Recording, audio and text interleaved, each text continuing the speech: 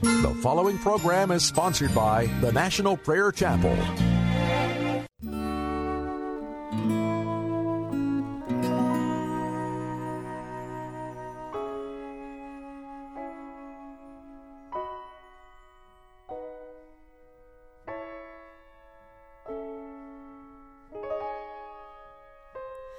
What child is this who lay to rest on Mary's lap is sleeping, whom angels greet with anthem sweet, while shepherds watch are keeping?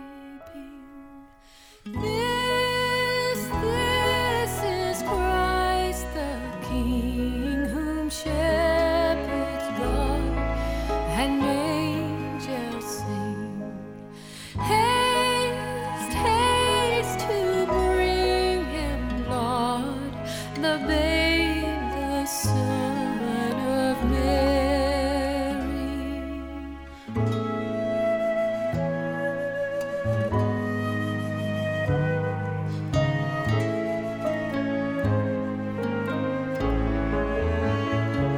So bring him incense, gold and myrrh, come peasant king to own him, the King of kings, salvation brings. Let loving hearts enthrone him.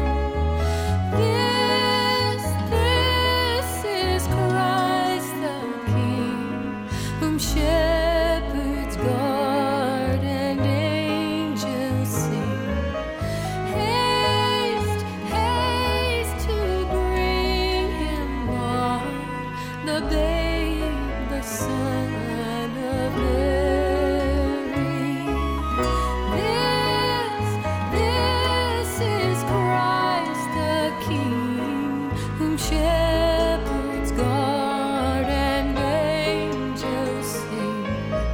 Haste, haste to bring him, Lord, the babe, the Son of Mary.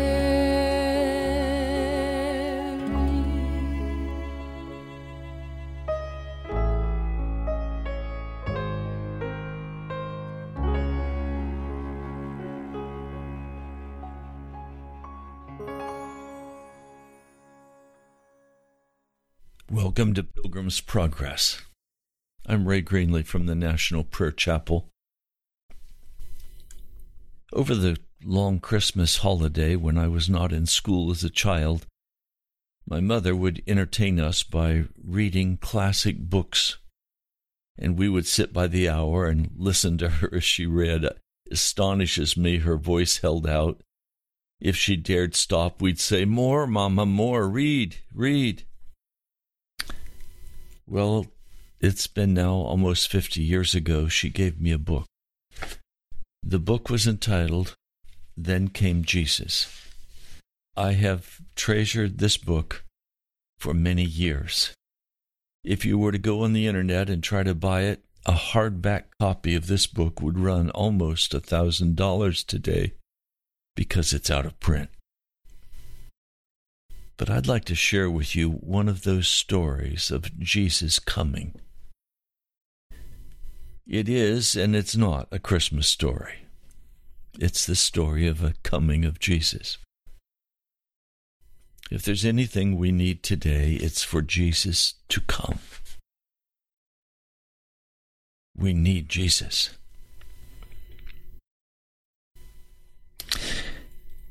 In the gloom of the evening, the ravine was dark, and the pastor's feet stumbled over the unseen rocks. His progress was made even more difficult by the blast of cold air that moaned down the hollow. It was not the lateness of the hour, however, that made the man hurry as best he could along this very difficult and treacherous course. Somewhere up ahead of him, how far he didn't know, a man was dying. and the dying had called for him. In such places as this, the pastor had gone many times in response to the cry of a human heart. Word would come to him from some of his church members or from some other source that there was someone back in the hills or hollows, far removed from highways and towns, accessible only by walking such forsaken and winding paths as the one along which he now pushed upward. Someone who needed Jesus, needed someone to show the way to him. Sometimes these paths ended at lonely cabins nestled in remote clearings. The path he now traveled was strange to him. He had never seen or even heard of the man whose cabin he was seeking. In the gathering darkness, as he came finally to that house,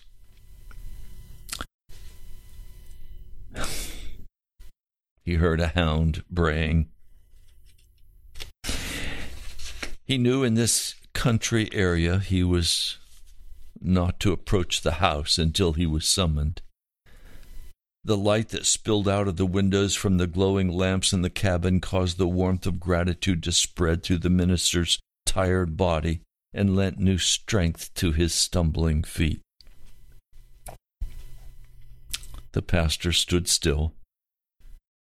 He knew from experience that the moment the dog had begun to bark the presence of an intruder, every occupant of the house had become alert and suspicious, and even now searching eyes were glued to the crack, seeking the identity of the newcomer. It was understood among the mountaineers that no stranger was allowed to walk boldly to the house without first making his presence and his business known. There were many tales circulating among the hills of the people who'd been shot when they moved too quickly or too quietly about the premises of some of the hill folk. He shivered as he stood there in the faint light. The cold was now so intense that the moisture of his breath froze and made his nostrils pinch together with every breath. For a long minute he waited, and then from the darkness of the front porch of the cabin, a voice called out, "Who is it?" Over the blast of the wind, the pastor shouted back, "I'm the pastor. Mr. Painter sent for me. I'd like to see him if I may." There was the sound of subdued murmurings as the voices spoke to someone in the house. And then aloud came the invitation, "Preacher, you can come on up." The words were a welcome sound. Not only did they indicate that he was known and had been accepted, but also they opened the way to deliverance from the cold, to the blessed warmth within, for the wind was laden with the spicy, pungent fragrance of wood smoke. As he drew near the cabin, the pastor became aware of its smallness. He estimated that it could not consist of but 2 or at most 3 small rooms. How many people lived in this space he did not know, but he'd been in places no larger than this where as many as 12 people in a family lived. Sometimes when the hills were gripped by the cold, such as on this cold night, dogs and calves and chickens and even small pigs were crowded with the human occupants. More than once, pigs had been chased out when the pastor entered, or chickens had been shoved from the crude chair back so he could have a seat. This sort of thing no longer startled or dismayed him. He'd come to expect and accept it as a part of the pattern of life among the people for whom a living came hard, because it had to be carved out of the rugged, reluctant steeps of the mountains that gave up blessings only very grudgingly. A few scrawny chickens, a pig, that constituted a winter's supply of meat for those people who tilled the rocky slopes or worked a few days seasonally for almost nothing on the bigger farms in the valley. So he'd come to expect crude and humble houses whenever he climbed the paths that led to the mountain homes. but they were homes, and he was welcomed among them. As he stepped onto the board porch of the simple house, he became aware of the fact that the cabin was even cruder than most in the light that streamed from one window in the front. He saw the rough boards from which the cabin was built. The boards had been nailed side by side vertically. Over the cracks, thin strips had been nailed. He could not see the features of the dark figure that loomed near the doorway, but a deep, friendly voice greeted him. It's a cold night, ain't it, preacher?" "It surely is," the pastor responded, extending his hand. The hand was engulfed in one much larger, and rougher than his own. The strength with which it was gripped was almost cruel. He followed his guest into the cabin, both of them stopping as they passed through the low door and stepped into a room made golden by the lamplight and the warmth of an iron stove that glowed cherry red. A handmade table, no cloth to cover it, 3 rickety chairs, the iron stove, and the dimly seen bed in the shadow corner of the room. Those were the only furnishings. With a quick glance, the pastor took all this in and turned to look upon the man that had ushered him into the cabin. He saw a rugged, powerfully built man. The face behind a stubble of dark beard was deeply tanned by the sun and wind. The features stiff with embarrassment caused by the presence of a stranger, especially a stranger who was a pastor. The craggy and sharply outlined face looked at him with friendliness. The deep blue eyes were piercing and glinted with shy welcome. The man was dressed in a blue wool shirt, opened at the neck and with sleeves rolled up on muscular arms, in spite of the cold that penetrated even within this small room. He wore brown corduroy pants and on his feet heavy cowhide boots. Sensing the pastor's gaze upon him, the man looked up, a grin splitting the rugged, attractive face. Again the deep voice spoke. "Preacher, I'm Cy Painter. I've been here a few weeks looking after my pa, ever since he took worse and couldn't do for himself." He spoke with a slow drawl so common to mountain people. "I live across the ridge with my own family. Pa's been living by himself ever since Ma died 8 years ago. He made out all right living here alone until a few weeks ago. He took sick then. He's gone down steadily ever since. We had the doctor to him a couple of times, but the doctor says it's consumption and there ain't nothing he can do for him. I'm afraid he's dying, preacher. I don't know anybody much for the last day or so. He's been asking for preacher. That's why I sent word down the hollow today asking you to come. We ain't never been to your chapel, but we heard of you. We heard that you go among us mountain people whenever you are asked to." The pastor listened attentively while the man spoke, and then he said, "Mr. Painter, your father is very ill, isn't he?" A weak voice called from the bed in the corner. "Who is it, Cy?" "It's the preacher, Pa," Cy replied to his father. "We done got word to him like you asked, and he's just got here." "Oh, bring him over here, son." The quavery voice, scarcely above a whisper. A spasm of coughing cut it off before he could speak further. The pastor moved quickly to the bedside, pulling up a chair and seating himself. The gray, sickly face before him was almost ghostly. The skin was drawn so tightly across the bone structure it looked like wax. The eyes were deep pockets of exhausted suffering. On each cheek was a telltale pink glow. The siege of coughing gradually subsiding until the slight form shaking upon the bed, the breathing shallow and gasping now. The pastor reached out and took the thin, feverish hand of the dying man, and gently he stroked it while the shaking grew quieter and the breathing resumed the normal gasping of one dying of tuberculosis.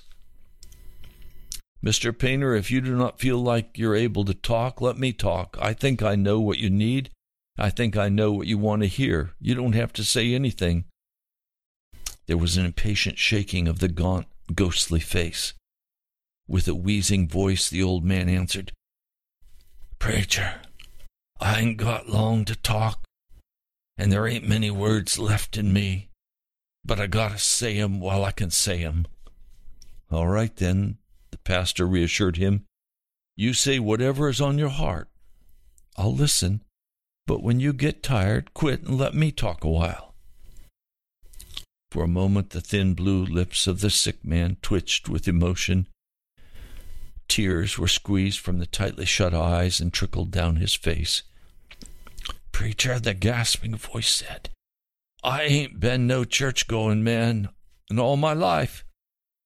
We hadn't no church to go to till you came to these parts. But I can't offer that as an excuse. I wouldn't have went to it had it been there all the time. My pa before me was a godless man. My ma was a religious woman, and she tried to read us from the Bible and talk to us about God. But pa used to make her hush, and sometimes he'd fly into a rage and threaten to beat her and burn her Bible. She finally just gave up trying. I was raised godless, preacher, and I've been godless all my life.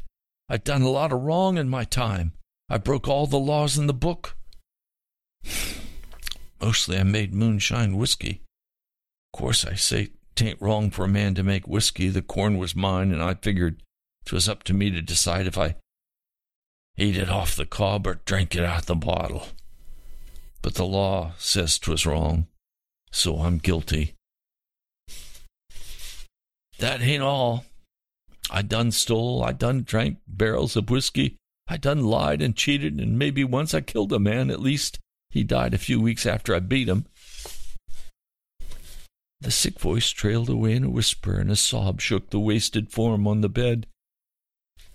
Pastor thought the talk was ended, but from somewhere the old man drew up more strength and continued, "All my life until now, I done denied God. Said, there will bear me witness that many was the time I said to him and to other children, there ain't no God. A man has to go it by himself, make his own way. I don't need no God to tote me along." The waxy face turned for a moment to see where his son stood, silent, unmoving, as though seeking confirmation of his confession. And then he turned his feverish eyes back to the pastor. "I denied him. I cursed his name. I broke his laws. I done him wrong in every way, and now I know I gotta meet him. And I'm scared, preacher. I'm afraid to die." He was openly weeping now. The pastor's grip on the thin, hot hand was reassuring, and from it came the self-control to resume. "Preacher, there is a God, ain't there?" With terrible earnestness, the hollow eyes were burning into the pastor's.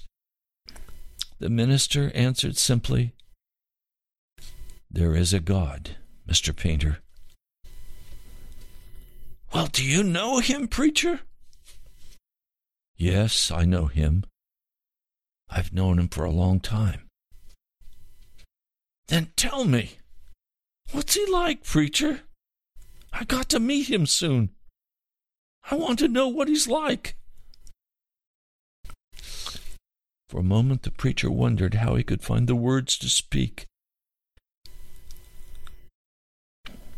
How could he speak to this mountaineer who all of his life had closed his mind to God, his heart to God, and now in the last hour he wanted to know who God was? Silently, He prayed, as at many other times, O Lord, come to me now, speak through my lips what needs to be said. Come to this bedside of this dying man who seeks you and wants you, Savior. Feelings surged through his entire being with a deep stirring of a presence. His Lord had heard and answered, and he was instantly, fully, readily there. Now the pastor knew the words would flow, for they were not his words. He would only be the instrument through which they sounded.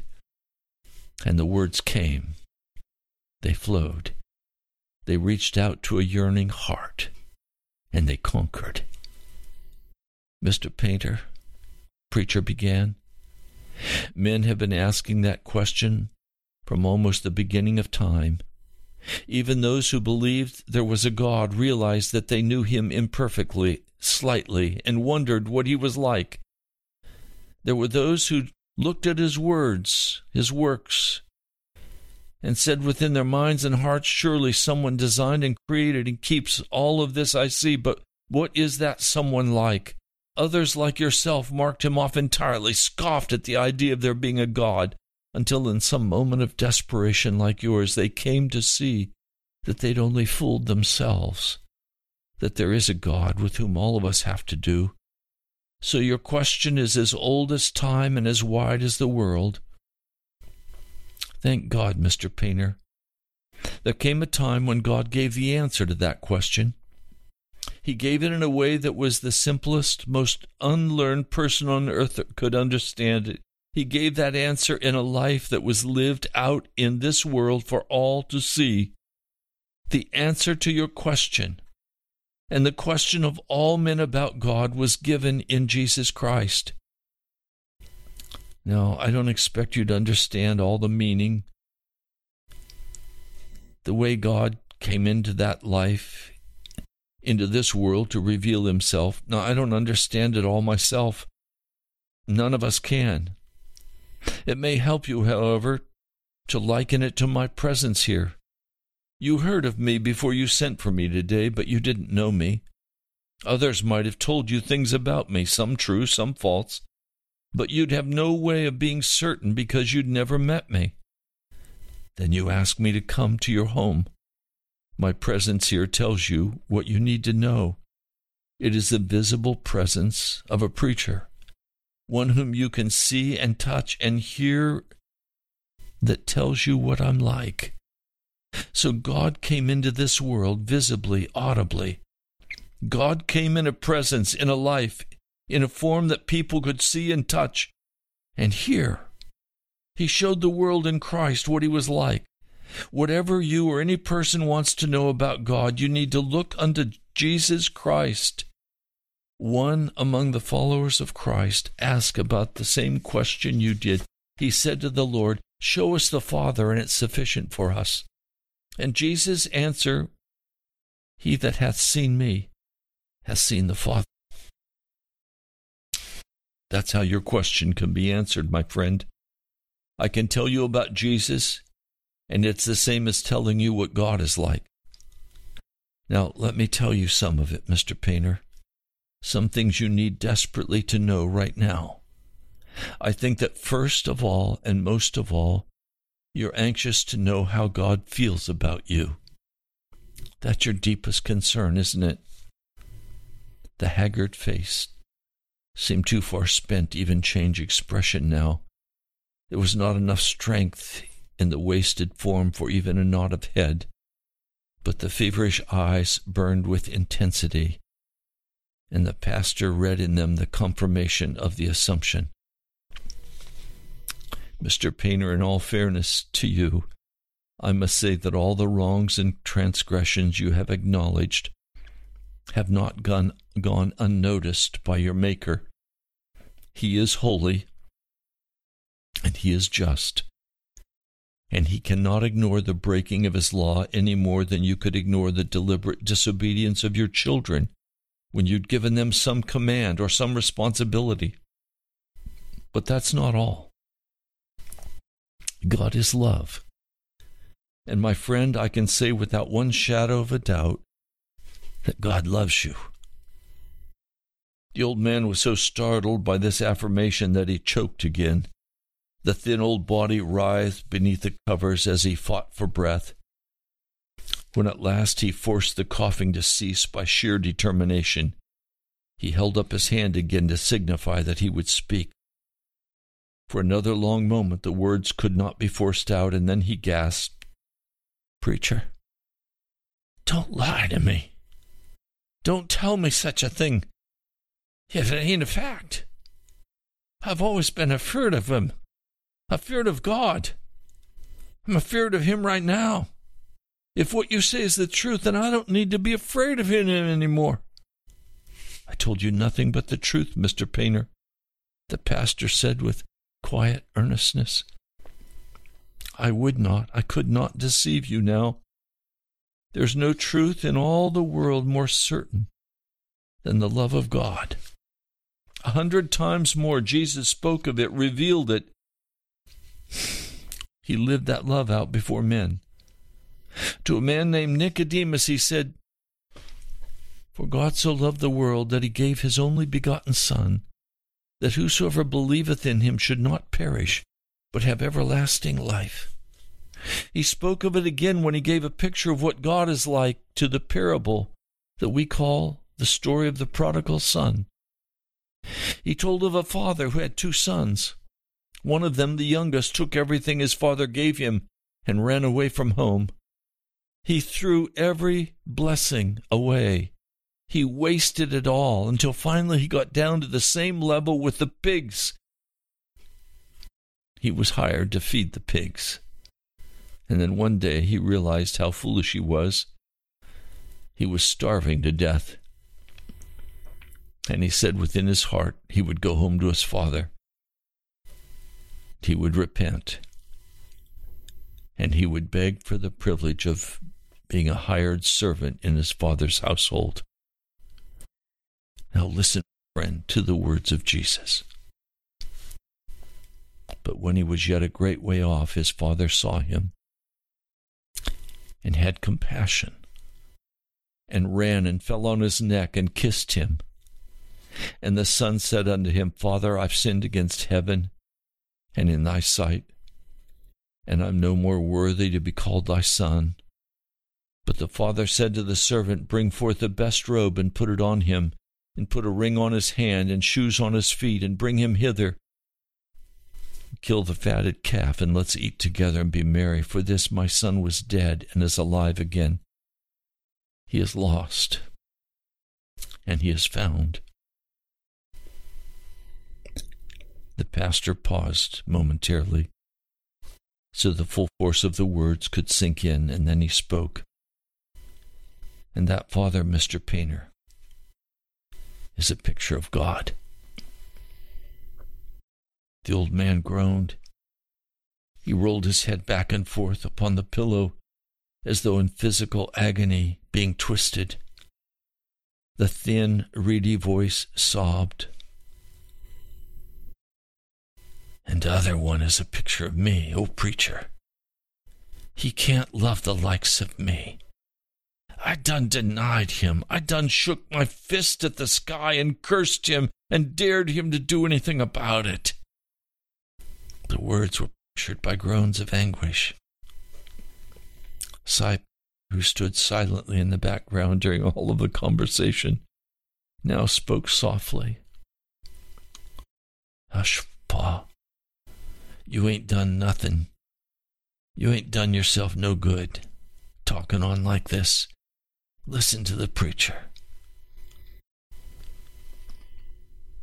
The old man made no reply. His head went back and forth on the pillow, and he wept uncontrollably. Mr. Painter, the pastor said, hear me again for a moment. Rather, hear the words of Jesus again. The publican standing afar off would not lift up so much as his eyes into heaven, but smote his breast, saying, God, be merciful to me, a sinner. God heard that cry. God answered that prayer. And when the man went to his home, all the past was cleansed and forgiven. His sins were washed away. He had become a new person. That can happen to you right now, Mr. Painter. Oh, tell me how, came the tortured cry. Do what the publican did, what the prodigal son did, what every poor sinner has to do. What I did, Mr. Painter. Just turn your heart to your Savior. Tell him you've sinned. Ask him to have mercy upon you and to forgive you. Tell him you give yourself into his hands now. Scarcely had he completed the sentence when the words began to pour from the purplish lips. Oh, Lord God, I done sinned. You know I done sinned terribly. There ain't much I ain't done, Lord. It don't seem possible that you can love the likes of me. But this preacher says you do, and he tells me, Jesus, that you love me. So it must be, and I believe it, Lord. The voice had grown stronger with urgency. Do you reckon you can forgive me, Lord? Do you reckon you could have mercy on a sinner like me? There was a sharp intake of breath, as though a keen, cutting pain had knifed through the man. But this time the gasp was not of illness. It was one of wonder and astonishment. It was one of joy. A look of incredulity crept slowly over the parchment-like face. It began with a widening of the sunken eyes. They seemed to be set, staring at something so incredibly beautiful it was unbelievable. It became a glowing softness, a radiance like light shining from within and working its way to the surface. A glad cry struggled up from the deepest depths of his soul. "Oh, Lord! Oh, Lord!" It was the heralding of a birth. It was a hymn of praise and adoration. It was the echo of the joy bells of... These were the last words the old man ever spoke in this world. The tired, sunken eyes closed wearily. The lines of fear were gone from the haggard face. Even the nearness of death did not stay the coming of an expression of unutterable contentment and peace from settling upon his countenance. Beside the bed, the preacher watched on through the dark hours of the night. Cy Painter put wood in the stove and pulled up a chair to the rough table. He sat with his arms folded upon the table and his head upon his arms. Outside, the wind howled and reached out fingers of cold to probe the cracks in the walls of the cabin. There were times during these lonely hours when the pastor noticed that his pants cuffs actually fluttered about with the blast of cold wind that came through the walls and the windows. Just before the first faint streak of light announced the approaching dawn, the thin body of the man on the bed stirred faintly. There was a soft sigh of happiness and satisfaction. The pastor looked and knew that it was the presence of Jesus that had etched that sweet, contented smile on the now dead face. That's a story from the book Then Came Jesus by Clyde Kirby. I first read that story now almost 50 years ago. My mother gave me the book. It's a treasure to me. The book, the price on it was only 95 cents then.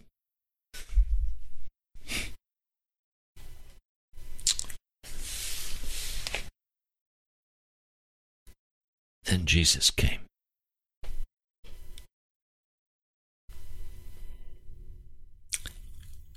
Then Jesus came. He came as a baby in a manger to show us his incredible love.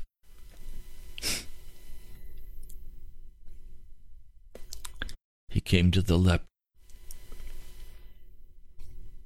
who could not go home because he was unclean.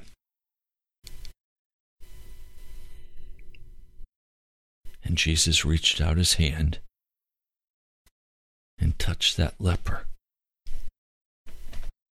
and said, "I'll make you well."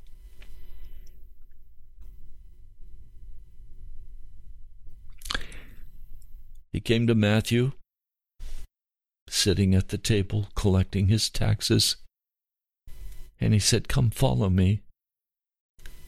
And Matthew got up and walked away from his table. He came to the fishermen, Peter, James, John. He said, "Come follow me and I'll make you fishers of men." And they got up and left their boats.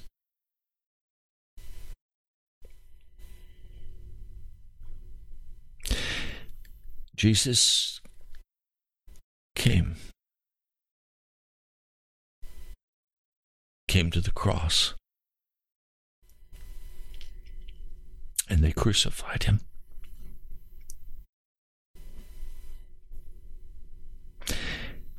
He came out of the grave and stood suddenly among the disciples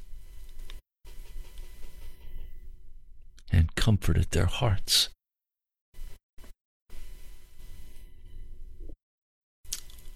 Jesus came again for 40 days, and he taught them about the kingdom of heaven.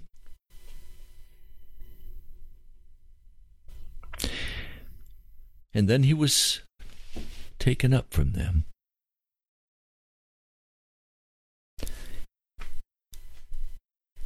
But then on the day of Pentecost, the Holy Spirit came in great power. And by the Holy Spirit came also Jesus to dwell in us, to make us righteous, to forgive us our sins, to wipe away our transgressions. Do you need Jesus to come to you today?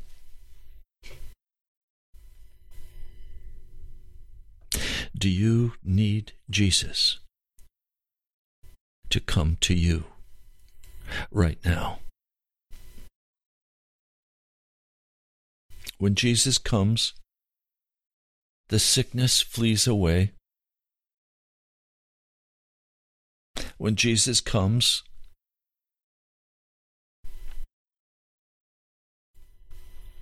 he heals our hearts. He restores us.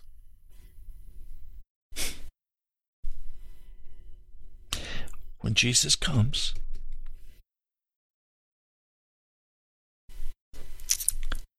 it's either in judgment unto destruction,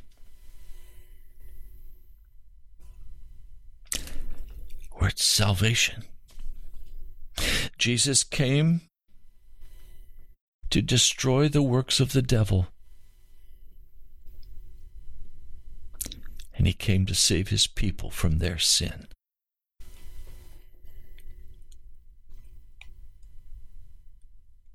I just sense today that there are many of you listening who need Jesus today. You need him to come to you today. You need a then came Jesus moment in your heart right now.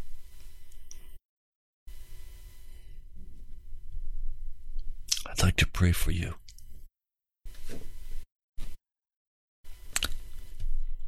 Lord Jesus, You came to me last night when I was very troubled in heart.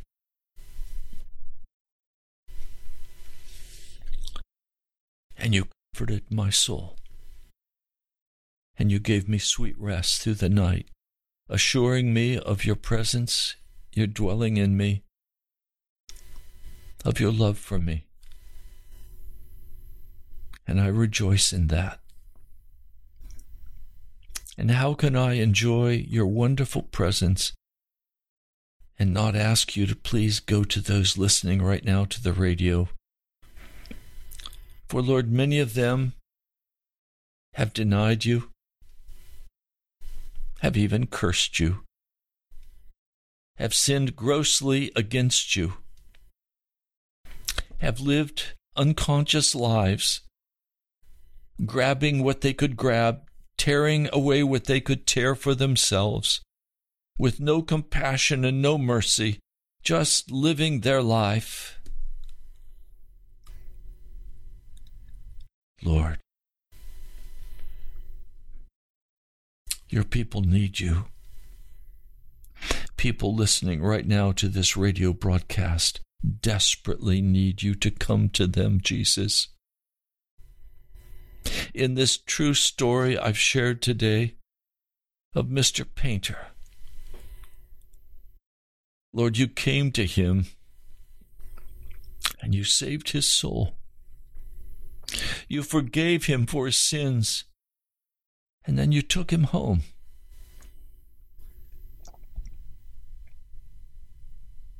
Almighty God,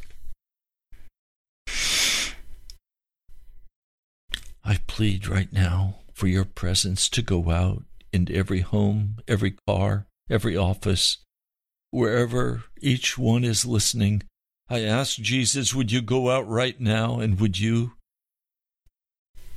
come to them? Would you come in power? Would you bring conviction to their hearts and forgiveness for their sins? Would you direct their steps? Lord, they need you. Lord, we live in a day of such anger and rage and bitterness and infighting and destruction. Lord, you're the peacemaker.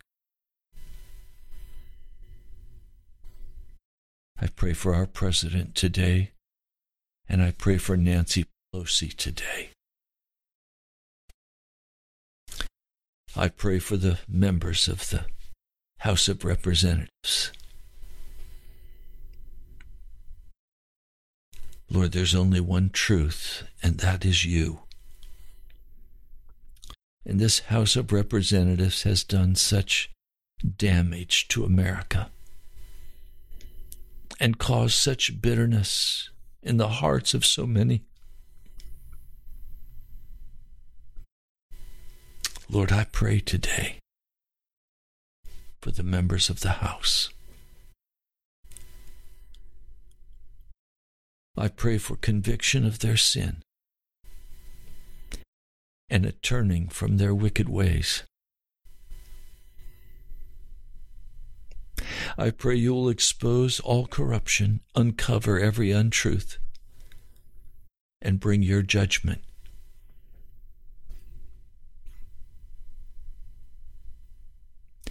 Lord, I ask, will you come to America now? Will you come to America now? Will you come to our president now and protect him and guard his heart? Convict him of his sin and convince him to seek you with all of his heart. Will you do the same for Nancy Pelosi? Lord, you're the only one who can bring peace in our government. You're the only one who can stop the howling, the bitterness, the judgments, the accusations. Lord, this nation has been blessed above every nation in the world with the truth of the gospel. Lord, you have provided us with such an abundance. No nation in the history of the world has had the lifestyle of abundance that we have had in America. Lord, forgive us, for we have squandered what you have given us.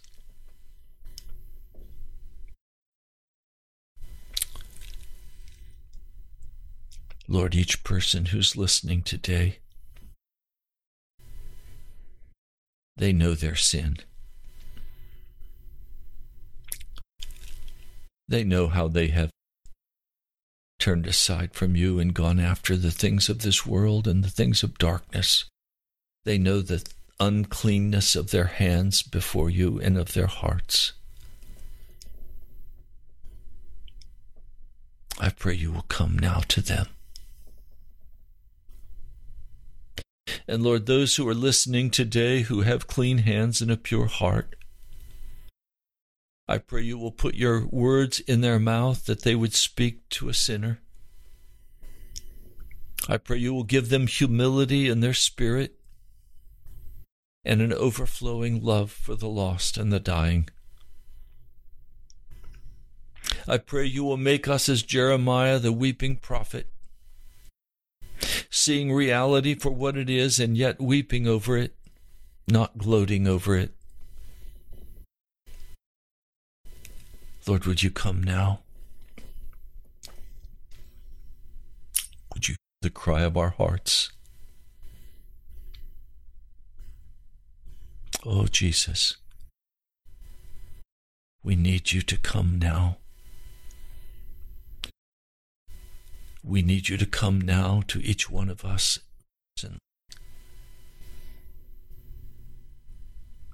We need you to come to Washington, D.C. Jesus, we need you.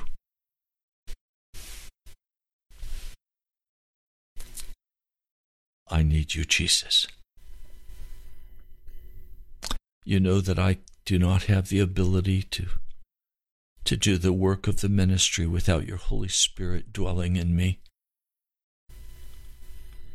I know the words that I speak are not my own, they come from your heart.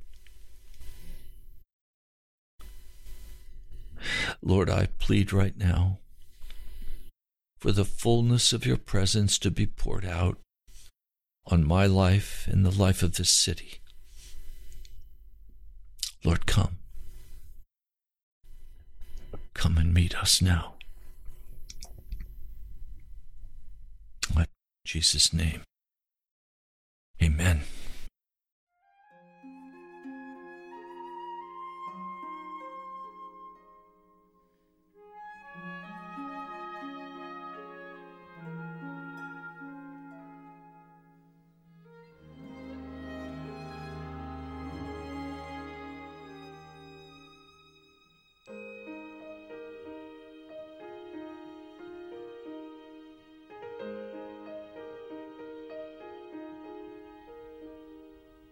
God of light, take away the dark of night. Fill me with your pure delight. Touch me with your hand. God of grace, flow into this lowly place. Listen as your children pray. Take me as I am, healer of my heart, lover of my soul, maker of the stars, the earth, the sky. Come and make me whole, Savior of this world. My voice praises you.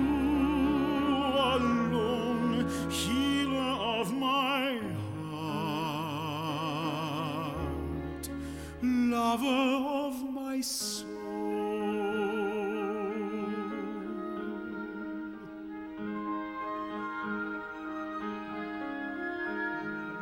Emmanuel,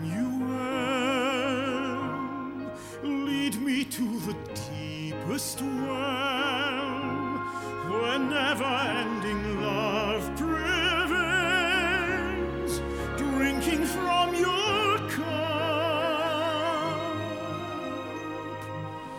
Prince of Peace, forever live inside of me, keeper of eternity, O Lord, revive me with your touch, healer of my heart, lover of my soul, maker of the stars, the earth, the sky, come and make me whole.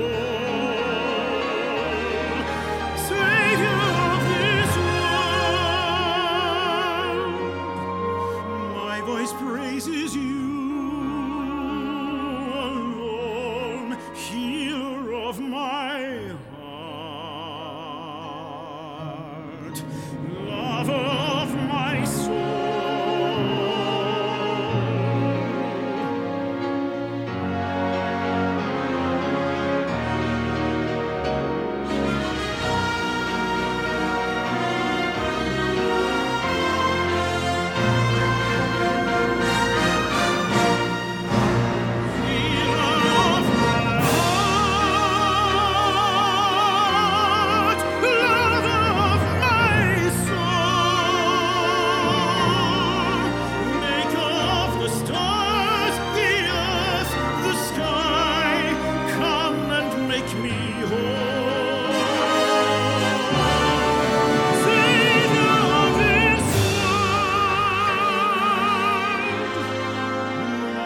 Praises you alone, healer of my heart,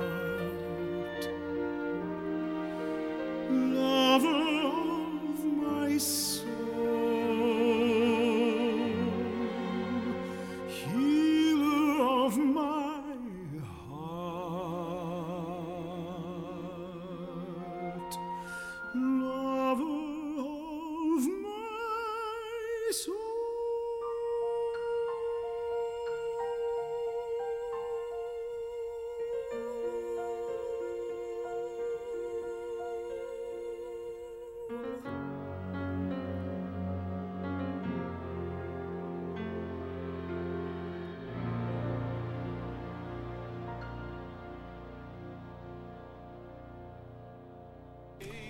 You've been listening to Pilgrim's Progress. I'm Ray Greenley, pastor of the National Prayer Chapel. Come visit us.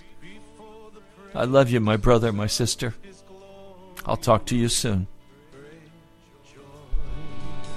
With great joy, now unto him who is able to keep you from falling and to present you blameless before the presence of